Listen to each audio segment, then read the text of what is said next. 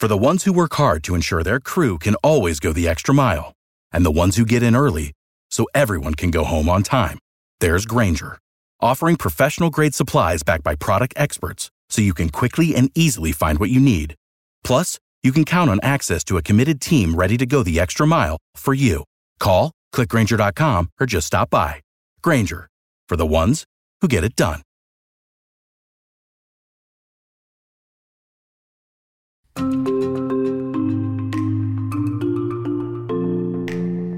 Welcome to the WRAL Daily Download. I'm your host, Ali Ingersoll. Today we'll be talking with WRAL's Julian. Last year, Raleigh police responded to 15 calls for human trafficking, the most since before the pandemic, according to police call data I looked at. The state consistently ranks among the highest for cases prosecuted. Now, Julian, thanks so much for joining us today to talk about this. You've been covering this topic for quite a while. Recently, you had a chance to MC the Human Trafficking Awareness Conference. So let's start talking a little about that. What was the conference all about? You know, the conference was all about just introducing people to the men and women who are on the front lines on tackling this issue. They're like the invisible heroes, as I like to call them. A lot of times we don't know they exist until trouble arises. But there are organizations and investigators that are behind the scenes working diligently to protect men and women who are facing human trafficking. And it was just a great opportunity to not only learn from them, but just look for signs that you should look for each and every day that are right in front of us that we don't even realize. So the training was in-depth, it was informative, but also it was thought-provoking. It left you feeling like I need to do more to get involved in this process to make sure this is exposed to the general public. Were there a lot of people out there? Oh, yeah, it was packed. It was jam-packed. I want to say the conference started at 9:15 as far as registration is concerned. By about 10:30, because there were networking opportunities before we walked into the session. By 10:30, it was packed. The room was packed inside the facility. And it just goes to show that there is a hunger and there is a thirst to do more to address this issue. Yeah, and it's definitely an increasing issue. As I said, the cases, there were more calls last year than there have been for a number of years. Is there anything that you learned at the conference that really stood out and that you want to share with people? Oh, there was so much. I took so many notes, a copious amount of notes, because I had information that I not only wanted to have for myself, but I wanted to share with others. One thing that really stuck out that an investigator, she got up there and she shared with the general public is that when someone is in a human trafficking situation, you should first ask, why are they in that position? And there are a number of reasons why they could possibly be in that position. Substance abuse, violence, language barrier, substance abuse. Sometimes there are individuals who are being trafficked. They do that as a source to receive drugs. And there's a bigger issue with substance abuse. So as you know, if someone is under the influence of any type of drug, they're not themselves, and they can easily be manipulated. So that was one I was like, wow, that is really good. And then violence. Some people are simply just forced in this because someone else is forcing them physically to be in it. Those situations we hear about, I think, more often, and we tend to think, okay, if you're involved in human trafficking, you were probably forced into it physically. The third made me pause because I never really heard about it. I never even thought about it. A language barrier. There are individuals that come into this country that are not fluent in English. And there are those who are fluent in English and that native language, whoever that individual may be. And they force them into this lifestyle and they don't even realize they're in it until they're in it. And then they can't even articulate themselves to get out of it. There are no resources available, no one to understand their language, or no one to even say, I see you. How may I help you? Yeah. So those three questions made me pause and think like, wow, you have to ask yourself, why is that individual in that situation in the first place? And you can support them by attacking what got them there first. Yeah. If that makes any sense. Definitely. And that's kind of when you start to break it down and then when they start to feel safe, right? If you address the root of it. Absolutely. Absolutely. So you made it a point to bring some of your kids to the conference. When raising awareness, why is this important to start early and for people to be aware of this at such a young age? Oh, I feel like you have to start early. My wife and I, we have 4 children. Our oldest is a daughter, and we have 3 boys. And I took my 3 boys because they get the opportunity to be around a lot of principled men and women, right? But I also want to articulate to them there are a lot of unprincipled men and women in this world.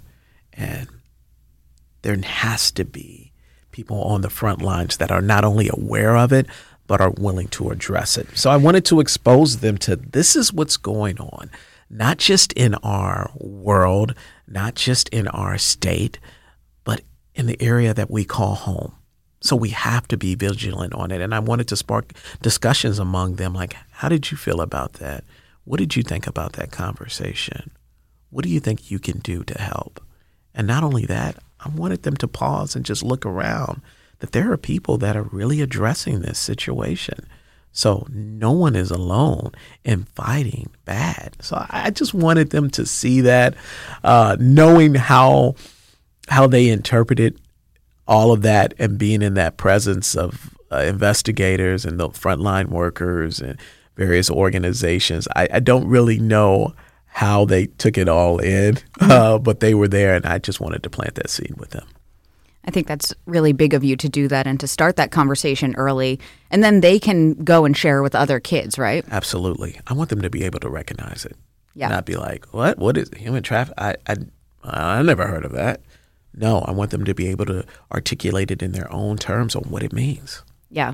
So human trafficking is such a challenging topic to discuss, and you cover it quite a bit for TV for us here at WRAL. You're able to tell these stories that have such a real impact, and you have such a care doing those stories. So first off, thank you for taking that care to tell these stories. Where does your passion and interest in this topic come from? Man, I appreciate that, Ali. I really do. When I first started in journalism, I used to volunteer at a soup kitchen. And at this particular soup kitchen, you would see a lot of individuals that would come through. You would have conversations with them, establish some level of relationship or connection with them. And one particular day, I was working at a soup kitchen, speaking to a young lady, giving her a bowl of soup and a conversation. And that was pretty much it. About a week later, I was involved in an investigation that we were working on at our station on addressing prostitution in this particular community.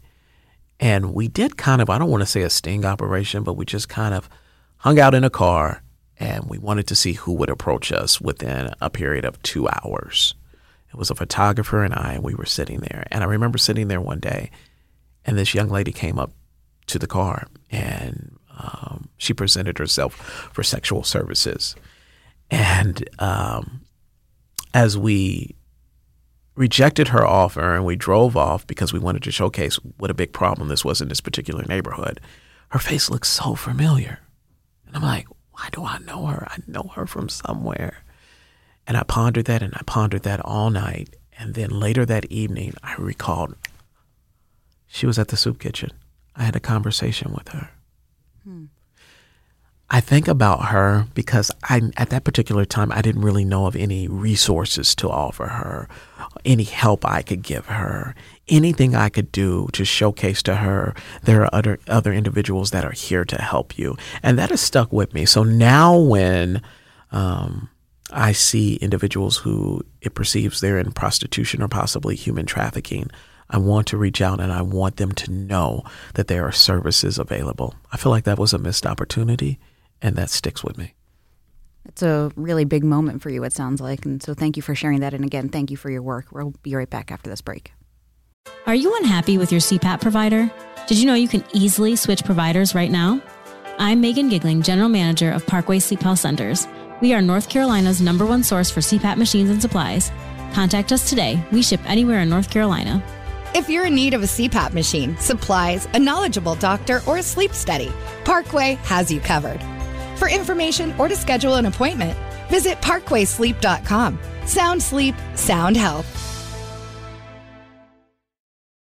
Without the ones like you, who work tirelessly to keep things running, everything would suddenly stop. Hospitals, factories, schools, and power plants, they all depend on you.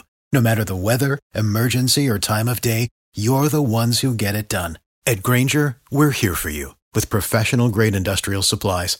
Count on real-time product availability and fast delivery. Call, click Grainger.com, or just stop by. Grainger, for the ones who get it done.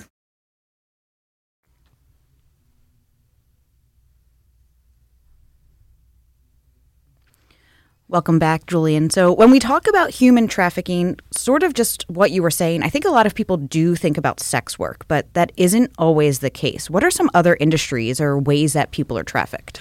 Yeah, and I think this, I don't want to say it's the most popular, but it comes to mind instantly when people think about human trafficking. They think sex, but there's also labor human trafficking, child labor human trafficking.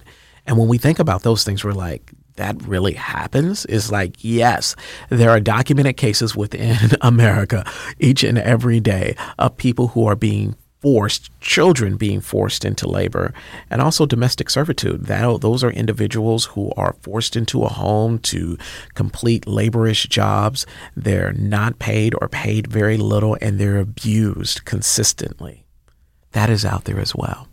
So we have to keep our focus on not only those who are being sex trafficked, but being trafficked as a whole. And we don't talk about the other topics as much. So I'm glad that you brought that to our attention. Yeah, looking at the human trafficking hotline data right now, sex work was the main cause, but also there were 34 cases in North Carolina for labor. So that is an issue definitely right here at home. So I'm glad that you brought that up. And in 2021, that's the year that they have the most recent data for, there were 223 cases in our state alone. Wow. And more than 340 victims involved in those cases. So some of these cases had a lot of people victimized. And you kind of touched on this earlier, but how exactly do people find themselves in situations like this? You know, it's a variety. It's a variety of situations that come into play on how people find themselves being victimized. And I want to go back to a young lady that I met at the conference, and she shared her story. And her story was, I thought, was really, really impactful. She talked about how she became a survivor of human trafficking. Her name was Haley Barber. And she said it started off with a gentleman that she just fell in love with. He said all the right things. He did all the right things. He made her feel special. But then she started to notice little things here and there, like little alarms that she became dismissive of. They started to engage in substances together. And then she says it was almost like a switch just went off. And he started introducing her to different men. And then all of a sudden, she said she found herself in a situation where she was constantly being trafficked for sex. Trust. Sometimes people let their guard down. And what Haley shared with us, if it's not right, you don't feel right, use your level of discernment and believe it and get out of it. So I could only use her situation as a key barometer on like how people find themselves into it. And every situation is different, of course. Mm-hmm. But what Haley shared with us is that it started with trust. She thought she was in a trusting relationship and found out she wasn't. Wow. That's really powerful that she was there to share that story with so many people. Absolutely. I wish you could have been there, and I wish everyone could have seen when she came to the stage. Before she opened her mouth, everyone stood up and just gave her a round of applause, because that is so difficult to share your story, right? Any story that you have. But to share a story that you're a survivor of human trafficking, just think how many individuals come across our TV screen that actually share that story. Mm-hmm. And she did that. And not only did she do it with grace and poise, she had a level of determination that this story is bigger than me and I've got to get it out. So everybody just stood up, gave her a round of applause before and after. And that's just a testament to her bravery. And that healing journey she must be on coming out of that kind of situation just must be so challenging that I'm sure this was cathartic for her to share her story. Yeah, you know, I really didn't get an opportunity to talk with her afterward, and I really wanted to, but everybody was just around her like, hey, come here, Haley, we want to talk with you. You can talk to our organization, et cetera, et cetera. But you can tell just looking at her that this is a mission for her.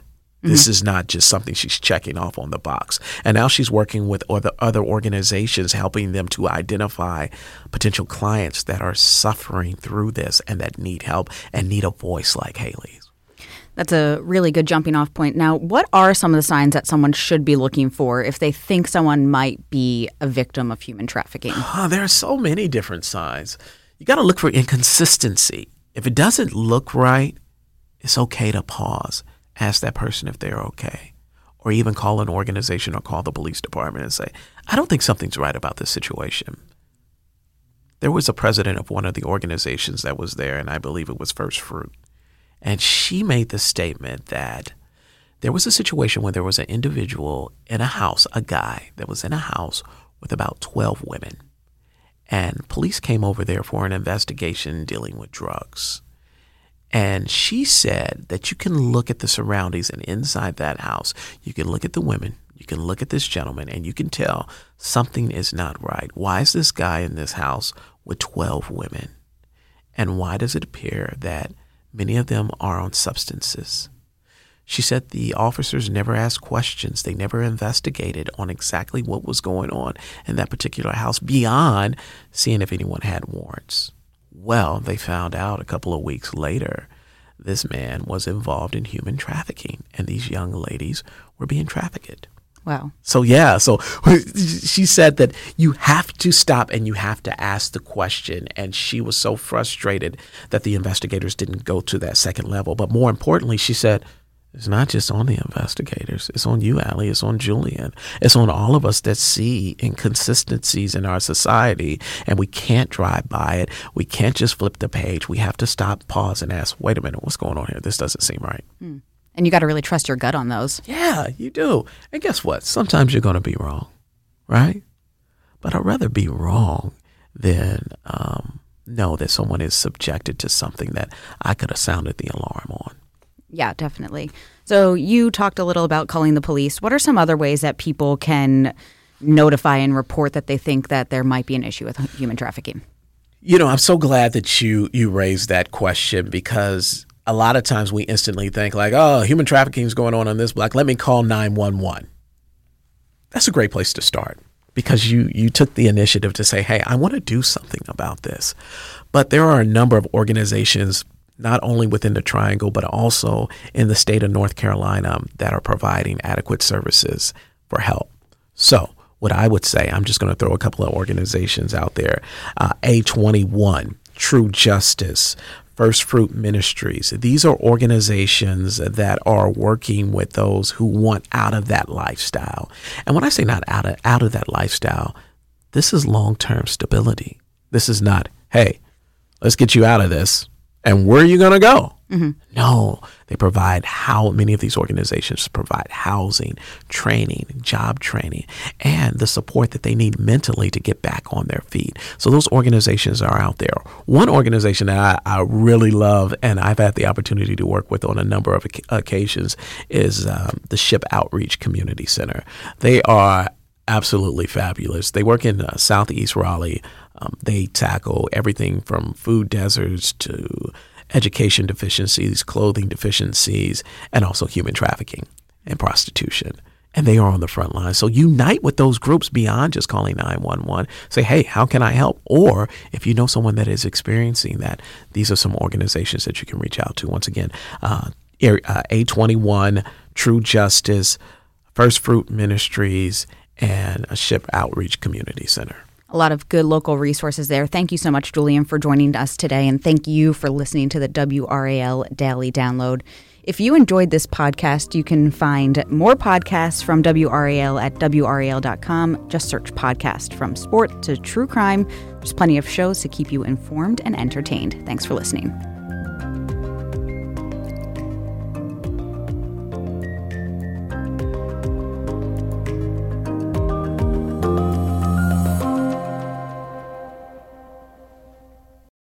For the ones who work hard to ensure their crew can always go the extra mile, and the ones who get in early so everyone can go home on time, there's Grainger, offering professional-grade supplies backed by product experts so you can quickly and easily find what you need. Plus, you can count on access to a committed team ready to go the extra mile for you. Call, Click Grainger.com or just stop by. Grainger, for the ones who get it done.